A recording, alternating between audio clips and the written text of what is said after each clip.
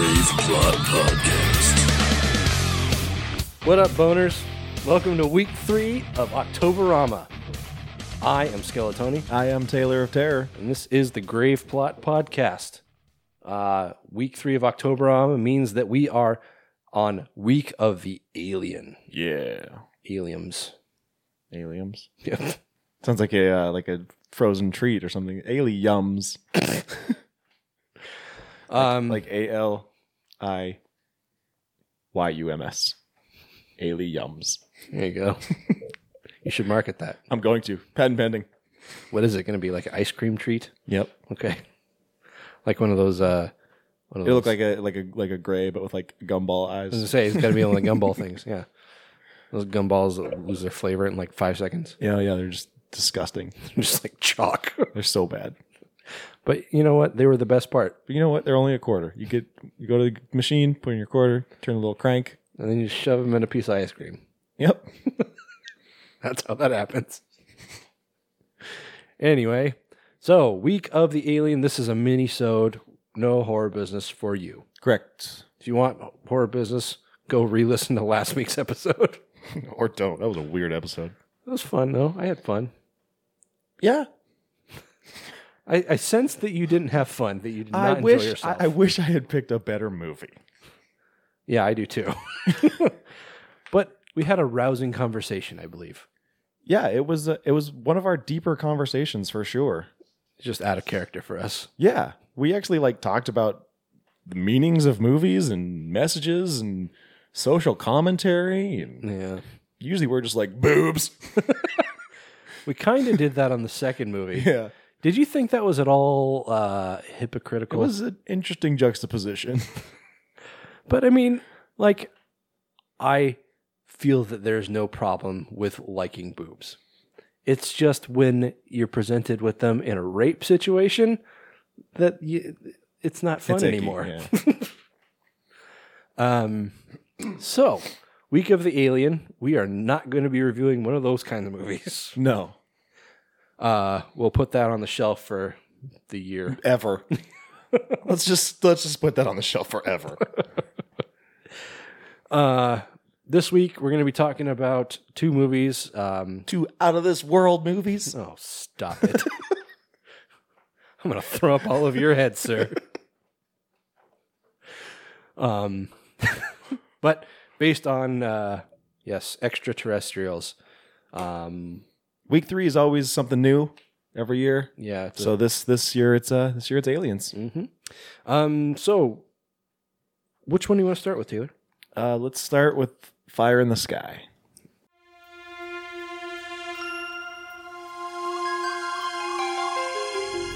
How does it think? What makes it move?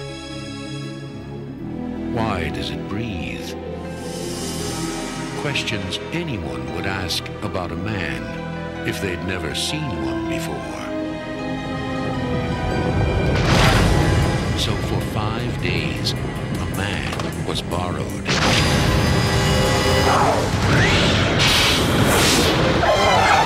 The story that Travis Walton and 5 other witnesses told was so unbelievable, so unimaginable, that it has become the most famous case of UFO abduction ever reported.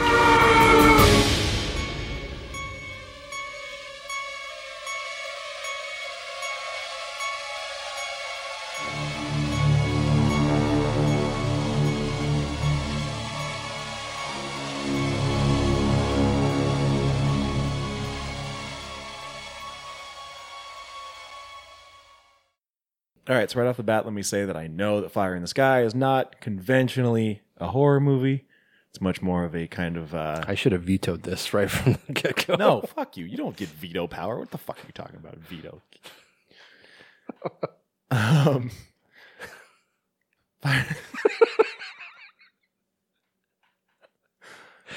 Fire in the Sky is based on a book called The Walton Experience, I believe. Written by a guy named Walton. Written by a guy named Travis Walton, who was a character in this, allegedly based on a true story of events that happened to him in 1975. Mm-hmm. So, like I said, I know this is not conventionally a horror movie, but I think that the scenes of the alien autopsy, or whatever you want to call it, I think they're some of the most terrifying scenes in cinema. Really? Yep. Okay. Deal with it. I mean, I guess I have to. So, like I said, 1975, specifically November 5th, in Snowflake, Arizona, named for all the libs. Right, all the libtards. Owned them. Owned the libs. Eating shitty pizza to own the libs. What? When Papa John's when he was ousted for being a dickhead, all of the alt-right people were like posting pictures of them eating Papa John's, being like, suck it, libs. People were like, yeah, eating shitty pizza to own the libs. You got me. Morons. That's the thing about all these alt-right idiots, is like they don't know how to like own anyone. Yeah, like I'm not gonna go cry myself to sleep because you ate shitty pizza. Yeah, it's like this beers for Kavanaugh thing. What does that even mean? It's an excuse to get drunk. Yeah. Oh, you mean a bunch of right-wing hicks want to get drunk and need an excuse to do it? Since when do they need an excuse? It's like, hey, it's fucking Sunday. Let's drink some beer. Yeah. Anyway, so this group of loggers, Travis Walton, along with Mike Rogers, played by Robert Patrick. T-1000. Yeah. T-1000. As my girlfriend pointed out, he looks a lot like a London in this movie. Like, as in Jeremy or Jason? Yes. I don't see it. Nah. Look again. You look again, you'll see it. I'm not going to watch this again. Stop doing that with your microphone. I'm trying to fix it. Hold on.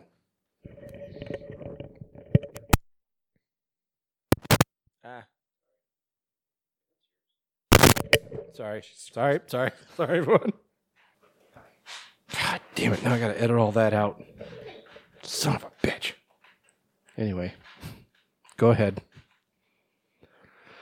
Along with Alan Dallas and David Whitlock, Greg Hayes, and Bobby Cogdill. They're all going up and doing some logging, as loggers tend to do. They do that. do.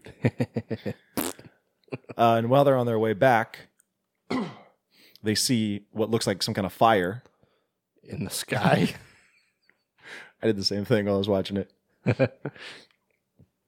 But they see like this big red light coming from the road ahead of them, and they're, some of them are like, let's turn back, go the other way.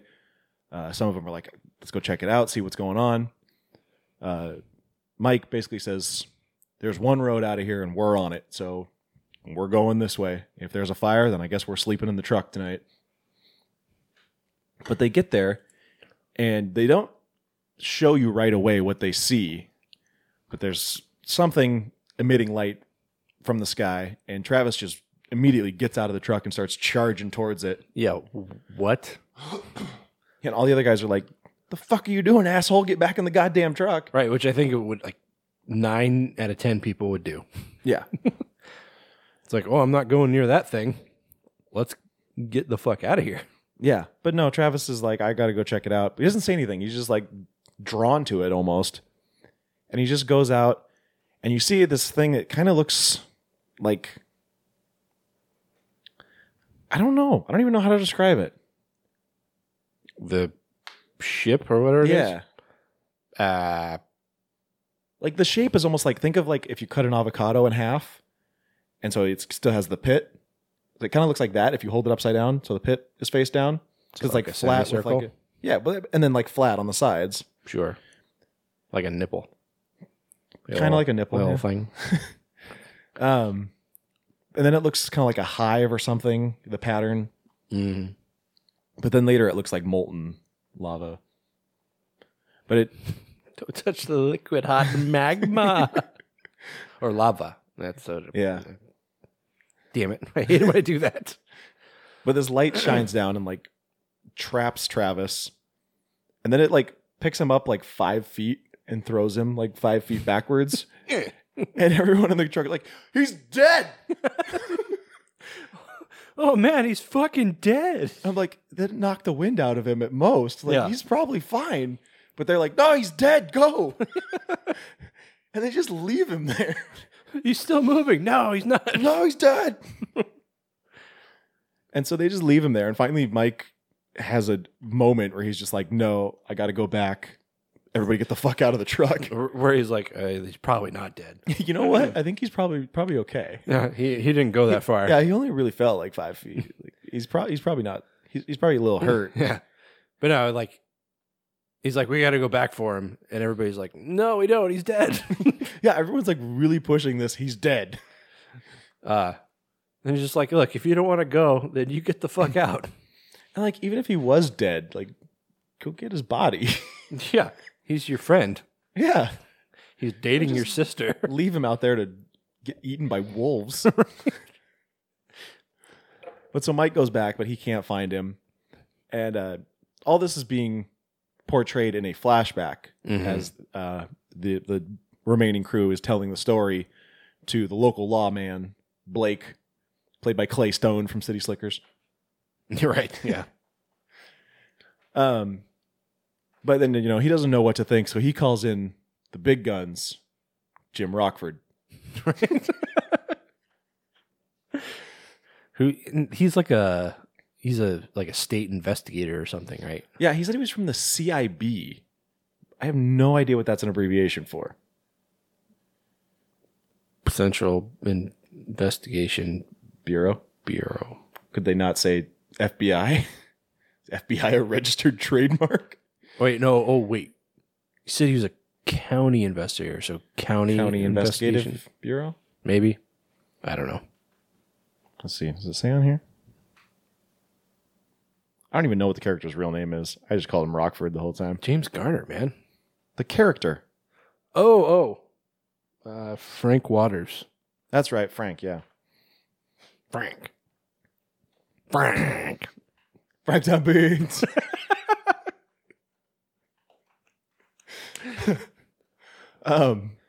He's in the next movie. Not that guy, but Keith David. Oh, I was like, John Krasinski? What? I was talking about The Office. Oh, I thought you were talking When about. he's like, Frank got beans. I thought you were talking about Something about Mary. How'd you get the beans above the Frank?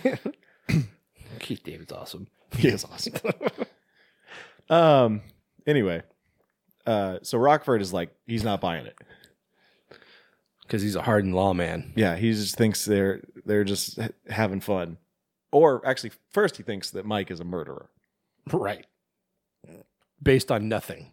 Yeah, based on the fact that Travis isn't around anymore. Right. He disappeared in the woods. Nobody knows where he is. So Mike definitely killed him. Yeah, why did he single out Mike? I don't know. Like, he identified him. He's like, well, you're the leader of the crew. It's like, so? Yeah. So he thinks like everybody else is covering for him or something? I guess. It's like, oh, you're the leader, so you must have killed someone. Yeah. I mean, that's the way they... It's like, that's how crimes get solved. That's how they took the West Memphis 3 down, right? Right. So a lot of it is Mike and the rest of the guys trying to clear Mike's name. It's a real small town, and Mike's like, I know your wife and I babysit your kids and I'm a pillar of this community. How could you do this to me? It's like It's a Wonderful Life thing again. Kind of, yeah. Which is funny because I almost sounded like Jimmy Stewart there. Why would you do this to me? Why are you doing this to me? There's our John Mulaney reference. Yep. Got to get it in early. Oh, fuck. Big Mouth Season 2 is out. Yeah, it is. Have you watched it? No. You know what I'm doing tonight? Jacking off. Pounding a Coors Light and putting the wood to my wife. Do you know what that's from? It sounds familiar. It was Brock Lesnar after he won the UFC heavyweight title. The whole thing was sponsored by Bud Light. So there's like Bud Light all over the octagon. And they're like, what are you going to do? And he's like, I'm going to go home, get a Coors Light, and I'm going to lay the wood to my wife. You're so cool, Brock. His wife is Sable, too. No. I was going to say, wasn't Stone Cold married to Sable? But that was Deborah. Deborah. Yep. Yes, and so the tabloids get word of this, group that has allegedly seen this flying saucer. And so all of a sudden, all the media just descends on this tiny little town in Arizona. And basically it's just this, Rockford's trying to get them to tell the truth, makes them take a lie detector test. And, they all pass. So he's like the administrator of the test. He's like, as far as I can tell, these boys are telling the truth. Yeah, he's like, he's the best in the state. It's like, how can you be the best in the state at reading a polygraph? That seems like it's just a skill that if you have it, you have it. Yeah. There's like 2 levels, good and not good. Right. Like good and you have no idea what you're doing. I mean, it's like, I don't know how to read a polygraph, so maybe there's a skill level involved, but fuck if I... It seems to me like riding a bike. Like you either do it or you don't. Right. But then one night Mike gets a phone call and the operator is like, well, you have a collect call from Travis Walton. And Mike's wife is just like, we've been getting these prank calls day and night. And Mike's like, well, you know what? I accept the charges. I was watching this, and every time she would pop up on screen, my wife would be like, "No, she was in Gilmore Girls." I don't care. Yeah, I was like, I recognize this woman, but I don't know what from. And my girlfriend's like, oh, she was so and so's mom on Gilmore Girls. I'm like, nope, that's not it. Yeah, I've seen her in other things. Yeah, and like, if I were to know any of them offhand, it would not be Gilmore Girls. Exactly. Yeah, so he accepts this collect call from Travis Walton. I expected to be like, you have a collect call from Travis Walton. I accept. Fuck you, homo.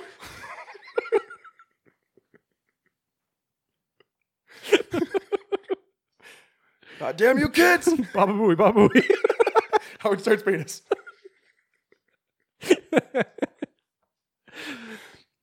But it's not that. It's what sounds like Travis's voice just being like, Mike, I need your help. Being all DB Sweeney about it. Right. I don't know what that means. It's funny how DB Sweeney and Robert Patrick both like have these young voices. And now if you hear them now, you can like hear, actually maybe not so much DB Sweeney, but definitely Robert Patrick. You can tell how much he smokes. Yeah. Like his voice is so gravelly now that you can barely understand what he says. I know, like when he first started talking, I was like, that's not what Robert Patrick sounds like. That's not his voice. What they do here. But yeah, so he tells him that he's at some kind of gas station. So him and his sister, who is dating Travis, and Whitlock, and one of the other guys, one of the nameless, faceless guys, The background guys. yeah. Was that one guy? The guy is a total fucking douche for no reason. Oh, Dallas. Yeah, him.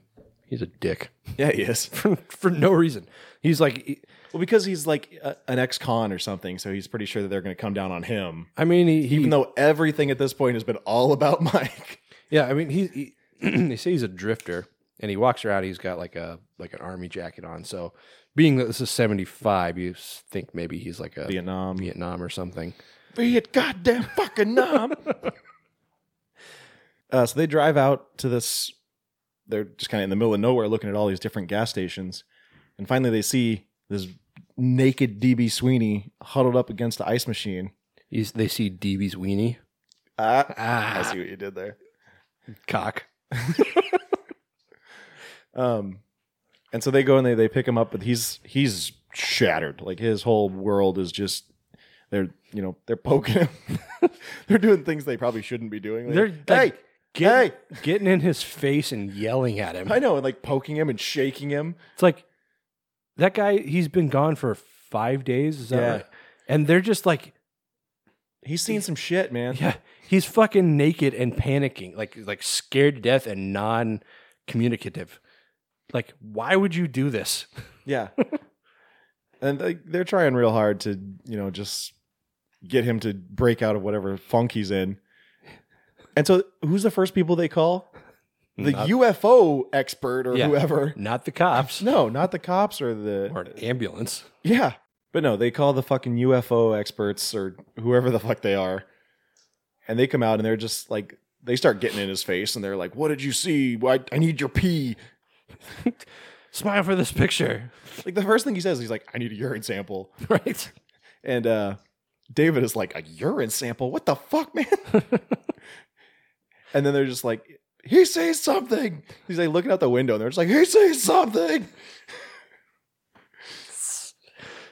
Fucking ridiculous. Yeah. But so finally they get Travis back into town, and they get him settled down, and his face is just beat to shit.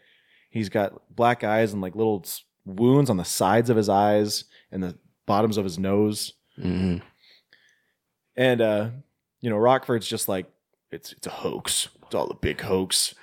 He's had 5 days to cock up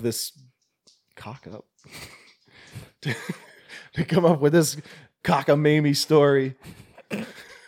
Nice save. I think I was going for a concoct Mm. and cockamamie, and it just But you just had dick on the brain. I just made it cock. Aging Dr. Freud. But he starts having these nightmares and these flashbacks, and these are the scenes that I think are just super creepy. And you see the aliens, and they're poking him and prodding him.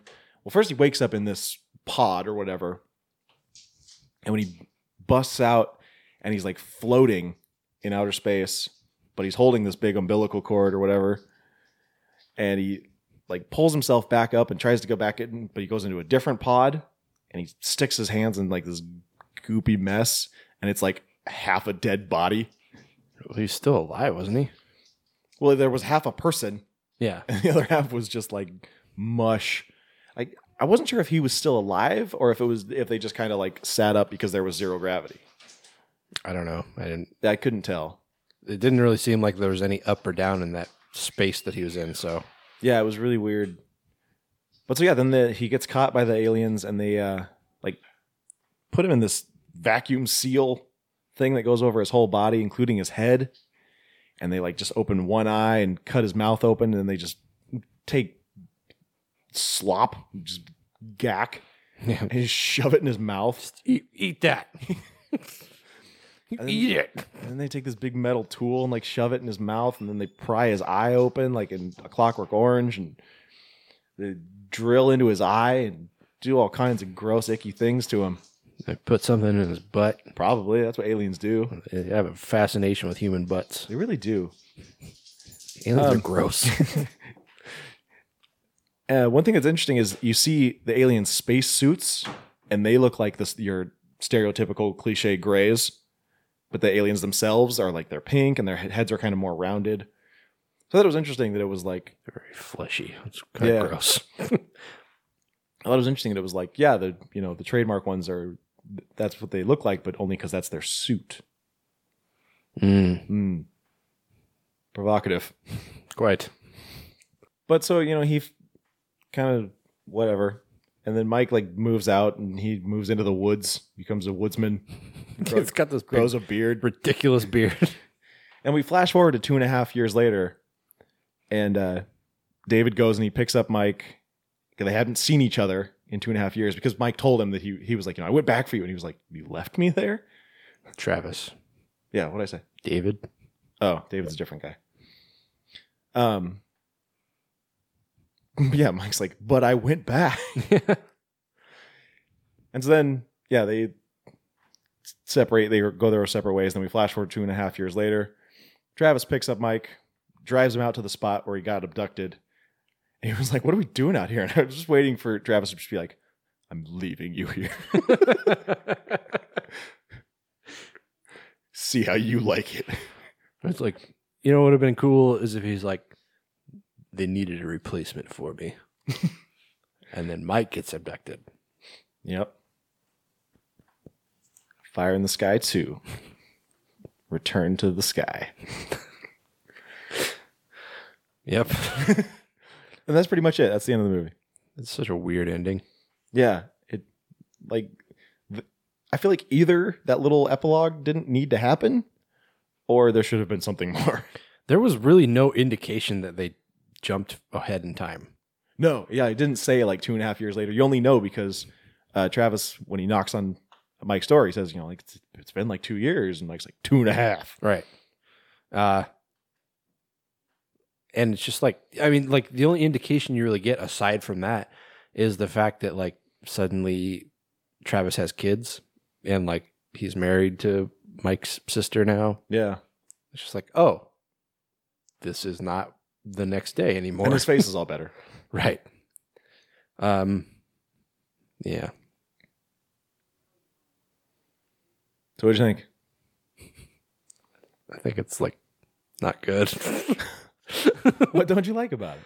I mean, like I'll put aside the fact that I don't believe in alien abductions. Okay. Because I feel like if there's a race of beings out there, and they're like, I imagine there are other alien species somewhere in the universe. But if they are advanced enough to develop interplanetary travel or intergalactical Intergalactic planetary. Right. Planetary intergalactic. Yes. If they're able to develop that kind of technology, why would they come here? Because they don't know any better? You'd think that they would, though. It's like, I think of like the story of First Contact in Star Trek. Like it was touched on in the movie First Contact, but it's just kind of like Star Trek lore that when Zefram Cochrane developed the first warp drive and launched his rocket into space, there just so happened to be a Vulcan ship passing by and noticed a warp signature. And that's what prompted them to come down to Earth and make first contact. If that hadn't happened, they would have just assumed that we were like a primitive species and passed right on by us. That's how I picture alien species. If they have the technology to travel to any planet in the galaxy or universe possibly, why would they fucking come here? Where like look at us. We're pathetic. We're fucking stupid. We might be, if there are other species on other planets just in our own universe or our own planetary system, we are probably the worst ones. I always like the theory that the aliens that are out there, they're always like, don't go to Earth. That place is bad news. I don't want you hanging around though. And then the aliens that always go to like Nebraska and zap up cows or whatever, they're like the rebel teenagers. They're just like, bro, you want to go to Earth? My mom says I'm not supposed to. I mean, yeah, maybe. Dude, don't be a pussy. But, so, I mean, that being said and putting that aside, like the whole Walton experience, like that as a book, I think is ridiculous. Like writing a book about your experience that I don't think actually happened. And that's just me. Whatever.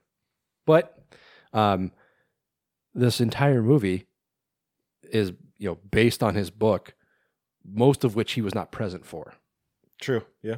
That's a good point. So they wrote this entire movie, quote, based on this book, and the main character is nowhere to be found for about 99% of the movie. And pretty much the only person that's doing a good job is James Garner. Everyone else is eating a big fat ham sandwich. Really? Yes. I disagree. Yeah, and like that scene you're talking about where Robert Patrick is like, oh, I work with your brother or whatever, just talking to the town folk like, oh, you know me. I thought that whole scene was stupid. That whole scene was kind of stupid. Yeah, and he's like, I'll take your damn lie detector test. And then, yeah, I mean, Peter Berg was one of the guys. I forget which character he played. David. And that Peter Berg. Peter Berg. Like a John Houseman name.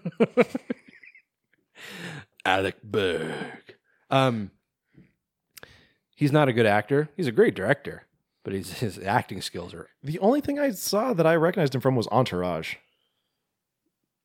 Yeah, he's in that playing himself. Yeah. He was in Shocker. Was he? Yeah, he was the kid. Oh. But he, like, I'm totally spacing on anything else he's been in, but everything I've seen him in, he's just not a very strong actor. I think I realized, like, when I kept thinking that I knew him, I was like, I think he just looks like Christian Slater. I didn't see that. But anyway, if you make him look like a good actor, then the rest of your cast is doing something wrong. Anyway, those are just my takeaways, I guess. Like, just bad acting and a stupid story. So kind of like everything was wrong with this. And I know you have contrary opinions, but that's just me. I mean, I'm not a huge fan of like the whole everything with Robert Patrick. You don't like him? And that's not that I don't like him. It's just all the other stuff. I basically just like the space stuff. All right. All the other stuff I could have done without. Yeah, I mean, for this to be... I remembered this being better. Yeah, I mean, it's kind of like me with Innocent Blood. I remembered it being much better. Yeah. But it just wasn't that good. This seemed like a Hallmark movie. It just had that air about it. Like it was made for TV. Okay. Just cut rate actors. Probably a cut rate director. I don't know who directed it. Robert Lieberman. Why does that name sound familiar? He also directed D3? D3. Oh, well, I take back everything I said. A lot of TV movies, I see. X-Files. Dead Zone. Dexter. Well, yeah. This is one of those movies where I feel like for as long as we've been friends, you're like, man, you got to watch Fire in the Sky. I'm just like, nah. And then I had to because of this, and I'm just like, man, I wish I could unwatch that. I remember my cousin really liking it. Maybe a lot. Was it maybe it was your cousin that was speaking its praises then? Might have been, because I remember him really liking this movie, like it being like one of his favorite movies. That's ridiculous. How can this be anybody's favorite movie? Or like even in their list of favorites? Yeah, I don't know. Okay. And, I won't fight you on this, but I argue this as a relevant alien movie. Because the aliens were barely in it. But the whole thing is about an alien abduction. Not really. It's about this town thinking these guys murdered their friend and saying that he was abducted by aliens. But he was. Yeah, eventually. I don't know. Like, I won't. If you enjoy this movie, I won't take that away from you. I just thought it was kind of dumb. I mean, like I said, I remember it being better, and it's like all the townsfolk stuff. I was just kind of like, well, get to the aliens. Like, I remember the alien part being cool. Get to that. And then once I got to that, I was like, yeah, this is what I wanted. But it's like 10 minutes. Yeah, and that's like, this being the first time I saw it, when it got to that part, I'm like, all right, now things are starting to get going. Yeah, and then it's over after that. Yeah. It's like that happens, and then it's Rockford saying cockamamie, and then it jumps right to DB Sweeney telling T-1000 and that he was, I don't know what the end of what it was. He was just like, hey, let's go drive out to that place where I was abducted. It's like, all right, that was fun. Let's go home. If I claimed I was abducted by aliens and then I showed up 5 days later, or like if I disappeared, came back 5 days later, said I was abducted by aliens, and I said, hey, why don't you and me drive out to the woods? Would you just say, okay? Especially if I hadn't seen you in 2.5 years. Yeah. I'd be like, he's going to kill me. Yeah. I'm going to bring a gun just in case. I feel like this was all cockamamie bullshit. I think Travis Walton is full of shit, man. I mean, there's a strong possibility. Yeah. Anyway, are we done? Or you have more to say? No, I think that's it. Okay. I'm fighting between 2 and 3. I give it a 3 just because the alien part was cool, even though it was only like 10 minutes long. That's better than I thought you were gonna do. So, yeah, like I really like the alien scenes. I like the way that the aliens were portrayed. It's something a little different, but at the same time, it's still familiar. So it's interesting. But yeah, all the rest of the stuff was, I don't know. All the townspeople, like when they go to the bar and all the townspeople are just like giving them the stink eye. Mm-hmm. There's that one fat guy that's like, if the law can't make them talk, I know some folks that can. I'm just like, fuck this guy. Like, I hope this guy has a heart attack right now. Yeah, it's like they are just so convinced that they murdered someone with like really no evidence to back it up. Yeah. And I like that Dallas was like, they can send you to jail for murder with no body. And I'm like, habeas corpus, bro. Yeah, I mean, they all passed the polygraph, and like, except for Dallas. Dallas, but His is inconclusive. He doesn't actually fail. Yeah, that's just because, like, I mean, you kind of get the impression that he has conflicted feelings. Like, he didn't really like Travis, but he feels guilty about having left him out there. Yeah.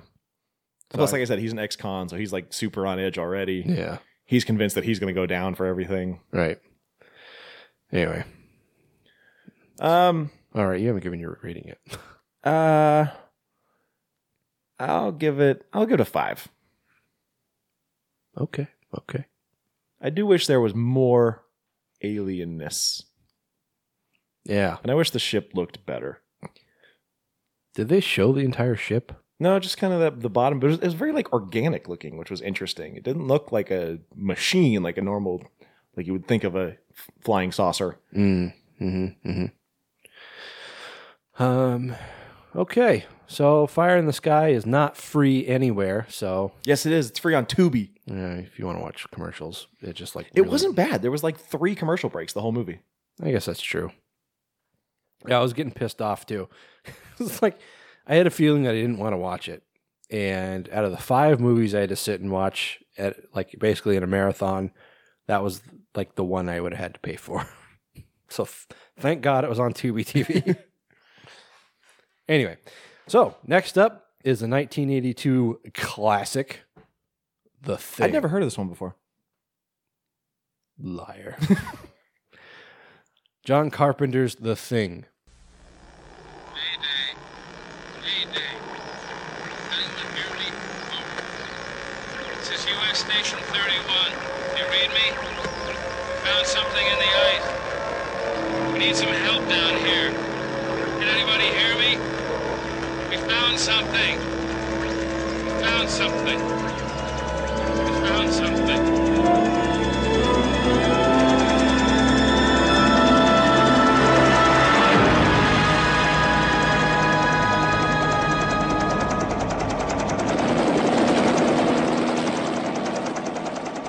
Men have just discovered something. For 100,000 years, it was buried in the snow and ice. Now it has found a place to live. Inside.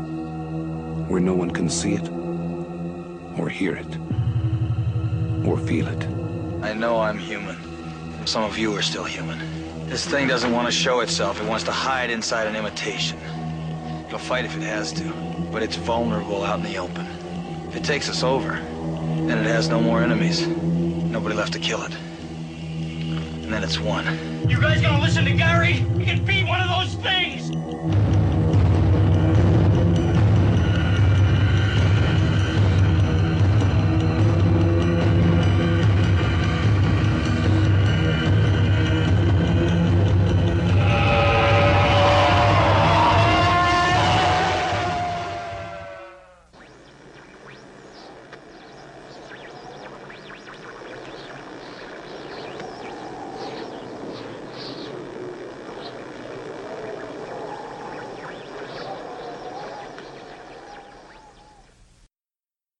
You know, a little thing. Oh. It's just skin, Steven. This is also based on a book. Yes, it is based on Who Goes There by John W. Campbell. This was previously made. That book was previously made into a film called The Thing from Another World back in the 50s. Yeah, on our Instagram, we've been doing the 31 Nights of Halloween challenge, and one of them was your favorite horror remake. And I thought about doing The Thing, but I was like, it's really not a remake. It's more of just a readaptation of the same source material. Yeah. Which, I mean, it could be said about a lot of things that are called remakes. Sure. But still. Which is funny because Hollywood has everything else for, when they don't want to say remake. Right. It's just because of the stigma that's been attached to remake. It's Yeah. like, don't spice it up. Don't piss on my head and tell me it's raining. Yeah, I know what you're saying. Anyway, so The Thing, directed by John Carpenter. What else has he done? Anything relevant? Some little things here and there. Some TV movies and I think a TV movie. Yep. That's it. Nothing else. But no, you'll recognize him from a little film called Halloween or Escape from New York or Escape from L.A. or Escape from L.A. or The Fog. Try to think about The Fog. There's like this uprising of people that just swear The Fog is a good movie. And I stand firm in saying, no, that movie's fucking shit. I don't think it's shit. Oh, it is hot, steaming piles of shit with a fog surrounding it. With a shit cloud of fog. Prince of Darkness. Yeah, I mean, he's been around forever. Monkey Pudding Face. Did not know about that one. Anyway, so, yes, the movie's a 1982 film with, it stars Kurt Douglas. Nope. What? Sorry. Kurt Russell. Not Kurt Douglas. It's not even Kurt. It's Kirk. I don't know who Kurt Douglas is. Kurt Russell. Wilford Brimley. Diabetes. Keith David. What are some other names we'd recognize? That's it. Yeah, I mean, T.K. Carter, David Clennon, Richard Dysart. Oh yeah, T.K. Carter. He played a guy in the early episodes of Saved by the Bell when it was still called Good Morning, Mrs. Bliss or Miss Bliss. I don't know what you're saying right now. He's in Punky Brewster too. Of course he is. David Moffat. Wait, Good Morning, Miss Bliss was a Disney Channel movie or show? Sure. I did not know that. Yeah, he played Milo. He was like not the security guard, but like the hall monitor or something. I don't know what you're saying. Good Morning, Miss Bliss was the precursor to don't Saved by the care. Bell. You're an asshole. Fucking hate you. So this movie takes place in Antarctica. Not Arctica, Antarctica. Anti-Arctica. And it centers around a United States research base in Antarctica. Outpost 31, right? Right. And we open up on a helicopter chasing a dog across the tundra, shooting at it. So immediately you're like, well, what the fuck? And they come across Outpost 31 where the residents are coming out of their base to see what the fuck is going on because, there's a helicopter flying around that isn't theirs and they hear gunshots. So naturally you go outside to see what's going on instead of staying inside where it's safe. Yeah, where you won't get shot. Right. And Richard Mazer, he's in this. He plays Clark. What's the dad from License to Drive? Where are you pulling these things out of, man? Seriously? You don't know License to Drive? I don't know License to Drive. I'm sorry. Are you fucking kidding me? That's with the Coreys? I don't know. Jesus Christ, man. You got to watch License to Drive. I probably won't do that. It's so good. And it's got Heather Graham. I mean, when she's still jailbait, but still, it's Heather Graham. Anyway, so the helicopter lands and this guy from inside starts chasing after the dog, shooting at it, and ends up shooting. Let's see. He shot someone. I don't remember the guy's name. I knew this was going to be a problem. There's too many characters whose names I don't remember. The pilot is shot dead by Commander Gary. Well, it's the guy that the guy that comes out of the helicopter. He starts running and chasing the dog, and It's screaming in Norwegian. you're right. And the guy he shoots at the dog, but ends up shooting Palmer. Is that it? I'm not sure.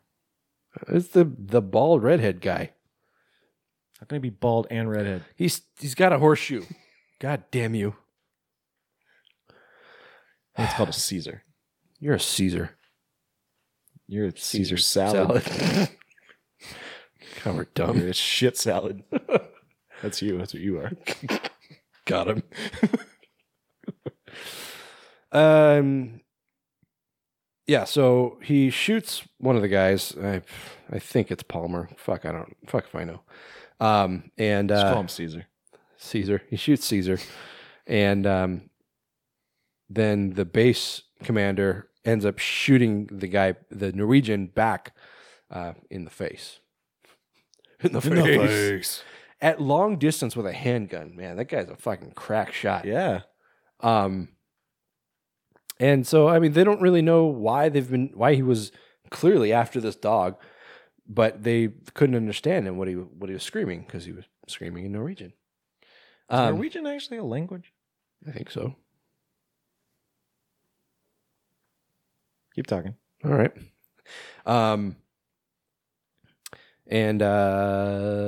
So they're just taking a look at him, and they think they bring him inside, and they're kind of going through his clothes, and they see that he's actually a Norwegian researcher from the nearby Norwegian research base, also in Antarctica. Go figure. How about that? So they load up the helicopter, which is piloted by McGreedy, who's played by Kurt Russell. And they head back to the Norwegian base to see what's going on, and they find the base just in ruins, just burned down, and just dead bodies everywhere, along with the burning heap of something that looks like it may have been human at one point. So they load that up and bring it back to their base, which is just a poor decision. Yes. Actually, I guess that one's not too much of a concern. It's more the dog that they should be worried about, that has been kennelled along with their other sled dogs. Later in the night, the dog starts splitting open and sprouting these fucking tentacles and turning into some kind of pile of monster mess. Pile of monster. And I think this all goes on while I guess it was after, because they were looking at this mass that they brought back from the Norwegian base. And Blair, who's played by Wilford Brimley, he starts digging into this creature, and he's like, well, I mean, what we've got is a full set of what look like healthy organs, but this is clearly not human. Do you notice he's billed as a Wilford Brimley? That's his name. But he always just went by Wilford Brimley. He's just a Wilford Brimley, not the Wilford one Brimley. of many. So let's see.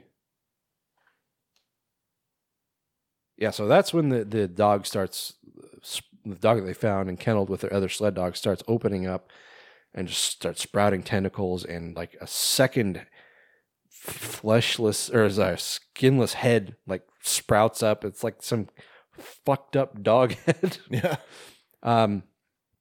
and it just starts to mutate and just turn into.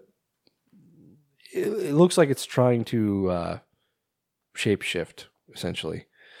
And McCready tells what's his face, Childs, played by Keith David, Beans About the Frank, tells him to bring the flamethrower, and they just torch the fucking thing. Yep.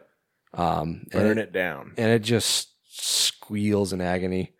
And like this is like right after the thing like attaches itself to a wall and then opens up a new hole in itself where it sprouts teeth and like shoots out this tentacle thing. And that's when it gets torched. So from there, so Blair opens up this creature too and sees that it's got like dog parts, but also human organs. And it just starts digging into this thing and just finding all these different like species. Yeah, different species of body parts within this creature. So that's when he deduces that it's trying to like it has the ability to change its shape to mimic other creatures.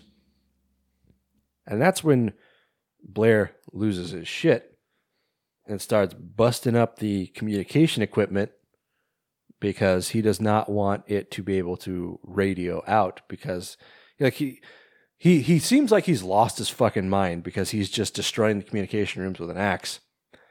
But he's like, do you think that thing wanted to be a dog? No, it wanted to be us.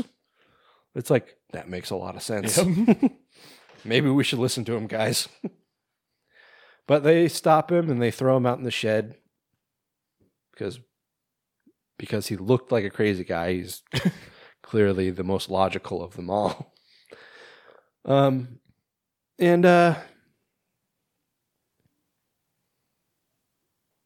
There's a lot of stuff happens in this. Yeah, it's hard to keep it all straight. Well, they go to the Norwegian site. That's where they find the ship. Right? Am I looking at the wrong? No. Oh no! Yeah, they find a video of them where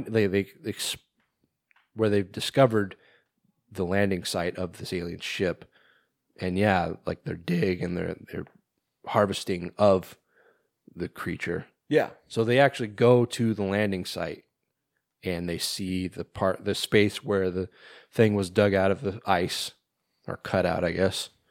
And they see the ship buried underneath the ice, right? Yeah. Yeah. And it's massive. Yeah. So, I mean, clearly these Norwegians have been working on it for quite some time because it's buried under generations of snow. Yeah, Norris says that it's probably been there for like 100,000 years. Right. So, yeah.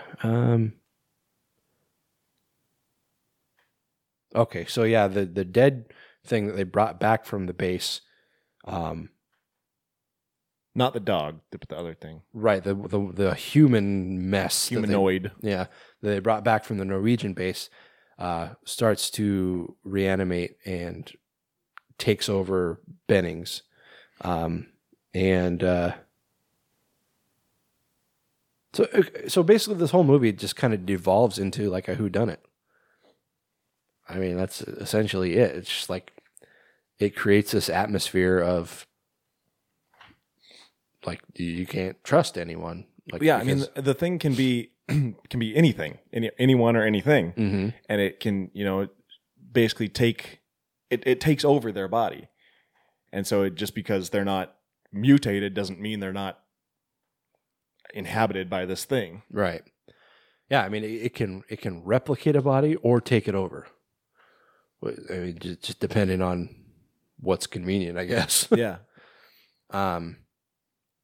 So, I mean, it basically, the thing starts working its way through the members of this research team. And they're all scientists, obviously, except for McGreedy and Bennings, Right, Bennings? No, Gary. So, at a younger age watching this, it's like, why do they know how to do all this stuff? It's like, oh, right, because they're scientists. Yeah. They know things. They know how to put fingers on cell phones. Right. And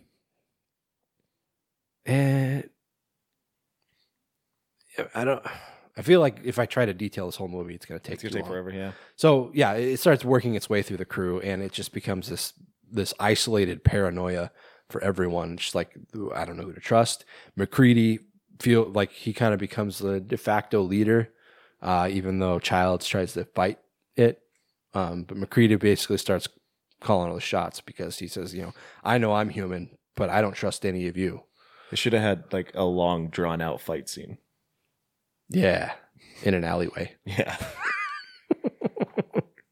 That was another Carpenter movie we didn't mention. How do we not mention that? I know. Anyway, yeah. So And the thing mutates into just these fucking hideous creatures. Yeah, and this is some of like the most awesome creature effects I've ever seen.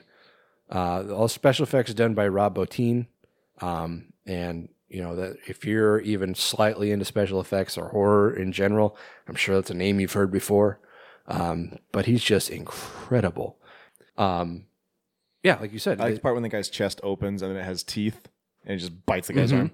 And then same scene, the guys like they burn the body, but as the body's burning, the head separates from the body and like it sprouts legs, like spider legs and eye stalks and just skitters away. Yeah. Like how fucking creepy is that? That's terrifying. And this thing, like, it sprouts arms and, like, lifts itself up into the ceiling. It's like, fucking Christ. And so they come to discover that this thing can infect you with just a small particle of itself. Like, you don't have to be bitten. You don't have to be touched by it. You could, like, breathe in a skin flake, essentially. Yeah. Because McCready, who's not a scientist, actually determines it's like, well, this thing is just a bunch of living parts. As an example, like a human, a bit of your blood is just, I forget what the word he uses, just tissue. Like some of our blood is just tissue. But for this thing, it's actually a living organism. Like a drop of blood is a living thing. So any bit of it can infect you. And so one person, fuck, I wish I could remember the names. I mean, I see all the names here, but I just can't associate faces. I know, same here. One person says that he's kind of been charged with researching this thing as best he can. He says, because we don't know who this is or really how it works, I suggest that we keep away from each other.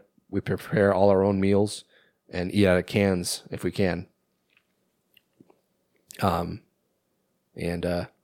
It shows like as these survivors become fewer and fewer, they just kind of devolve into like this massive paranoia where they don't trust each other, and rightfully so.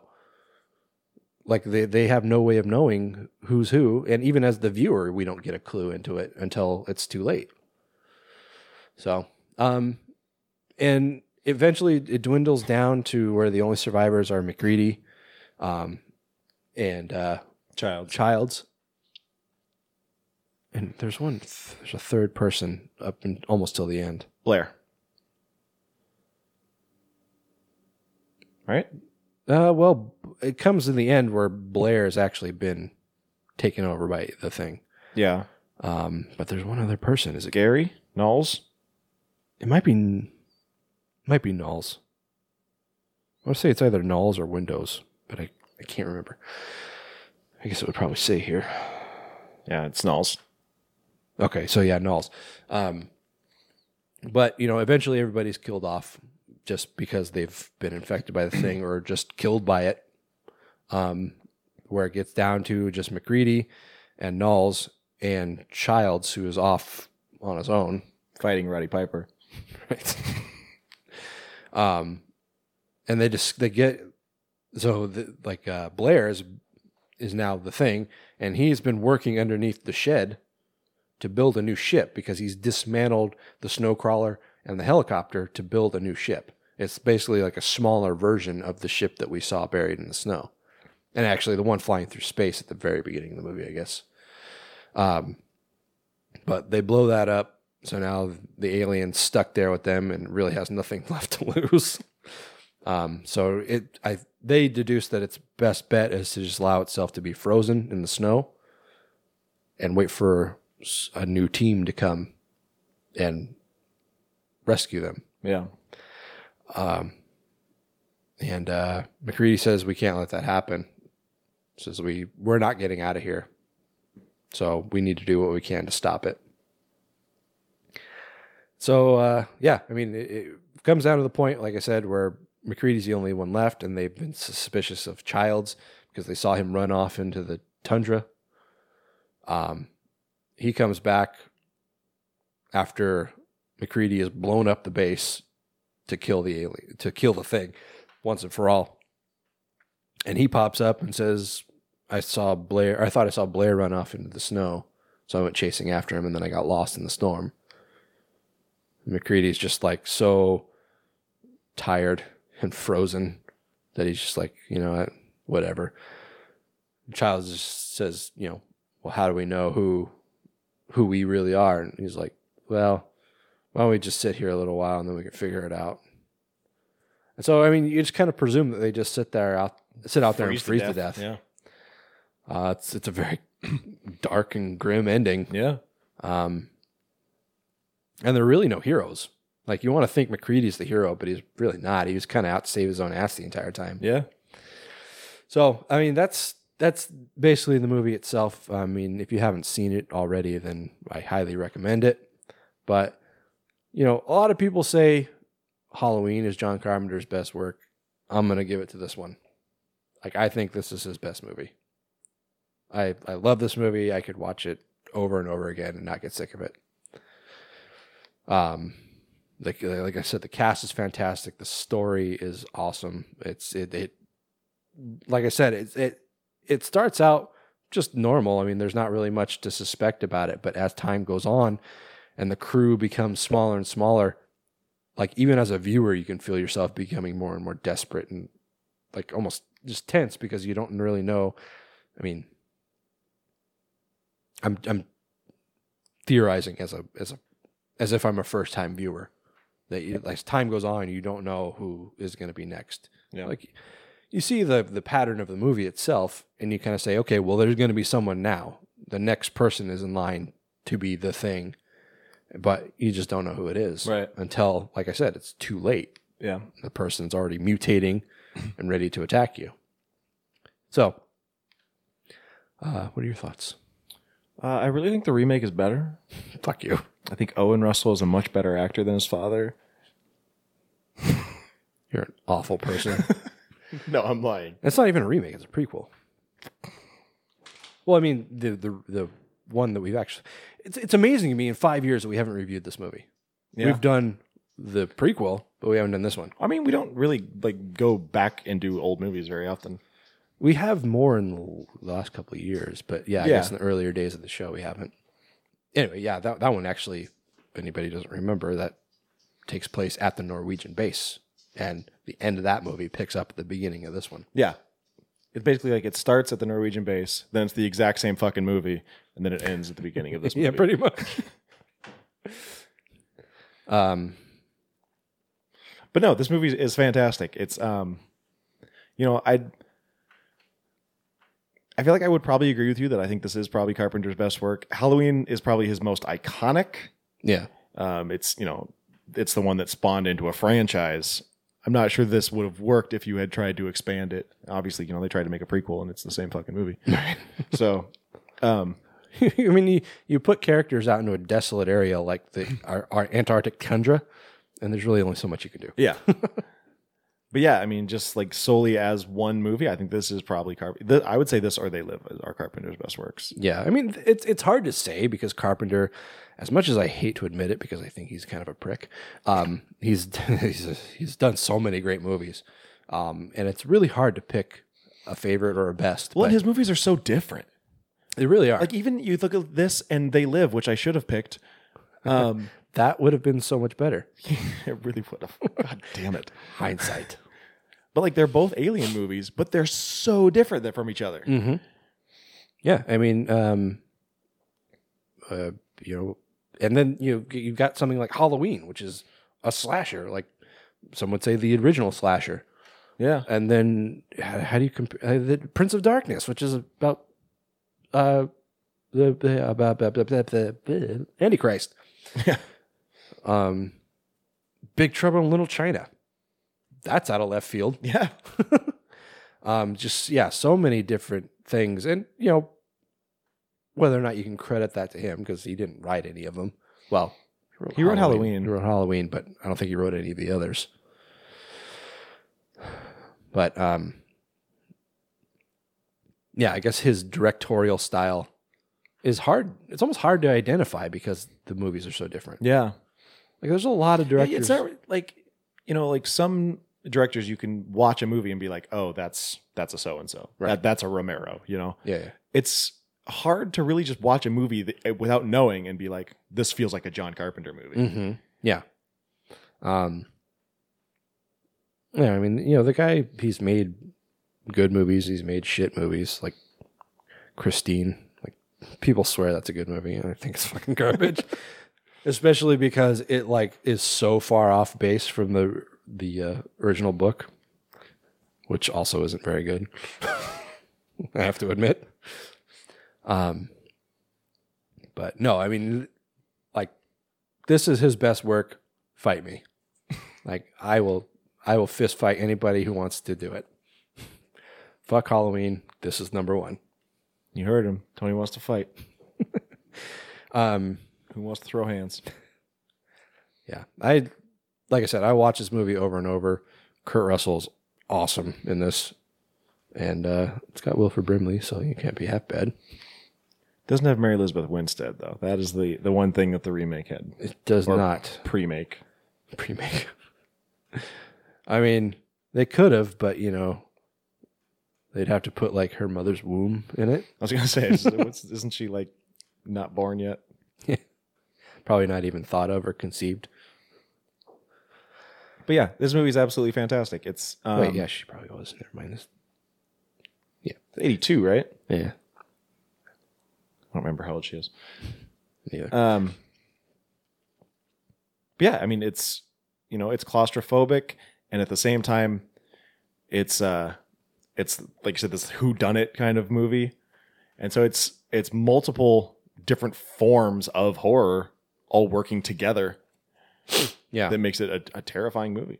Yeah, and what makes it more tense is that a lot of times, because it's basically them against this thing, which there's usually only one entity at any given time, but it, in theory, could be several at a time.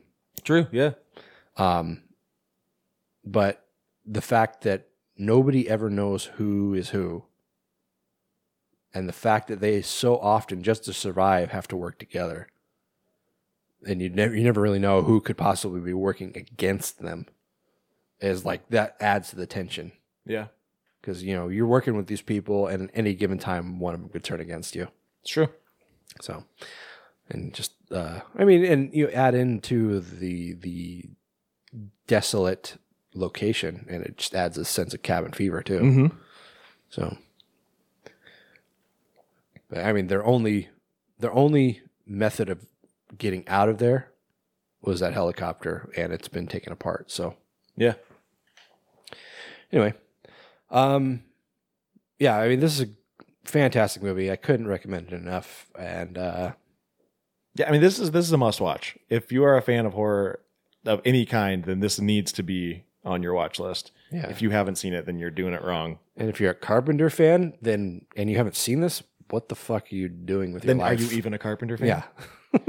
Maybe you're just a Carpenter's fan. Good one. Got him. Don't you remember you told me you love me, baby? Should I give this a 9? Yes. Okay. Then yes. I'm having a real hard time wondering if I should give this a 10. What? No. Come on. I'm trying to think of what is wrong with it. I mean, if you want to get really critical, yeah, we could punch holes in it, but I mean, some of the acting is a little stiff.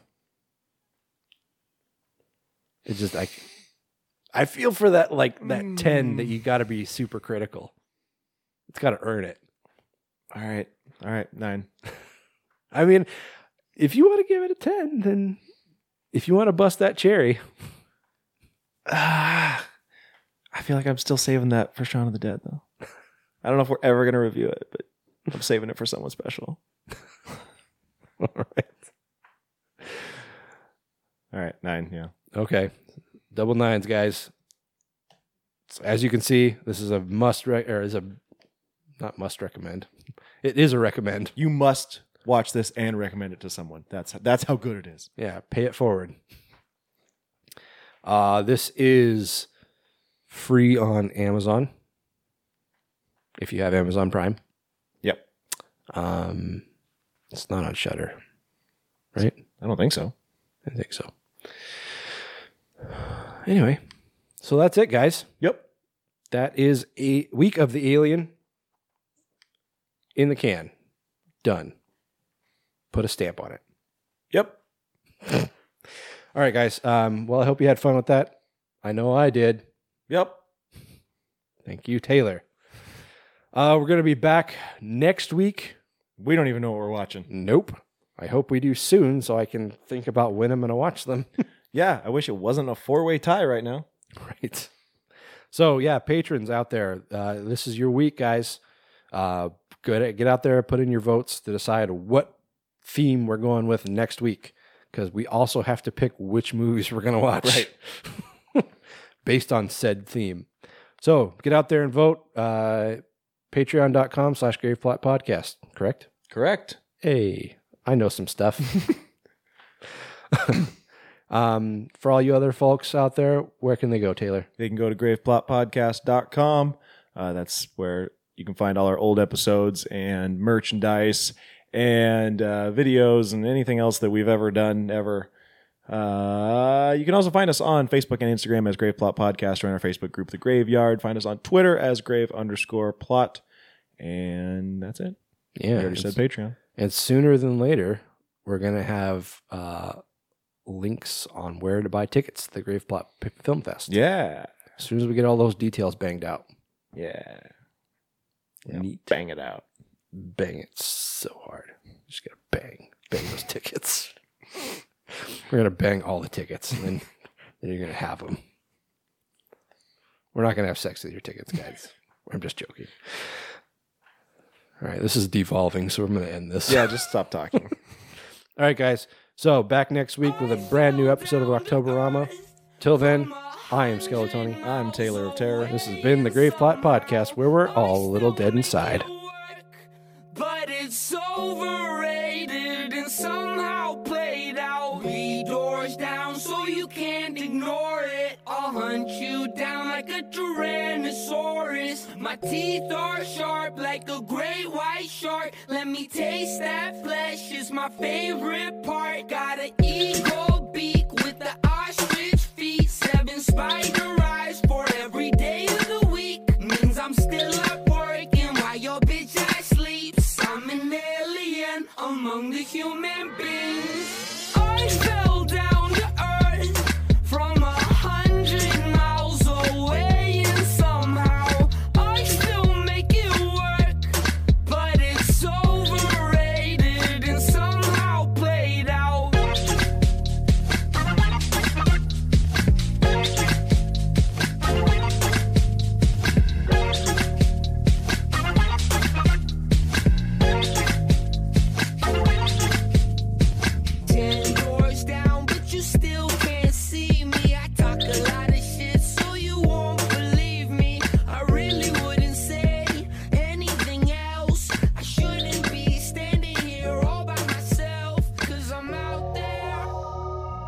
Tried to tell you that I'm out here on my own. I told you I was out there.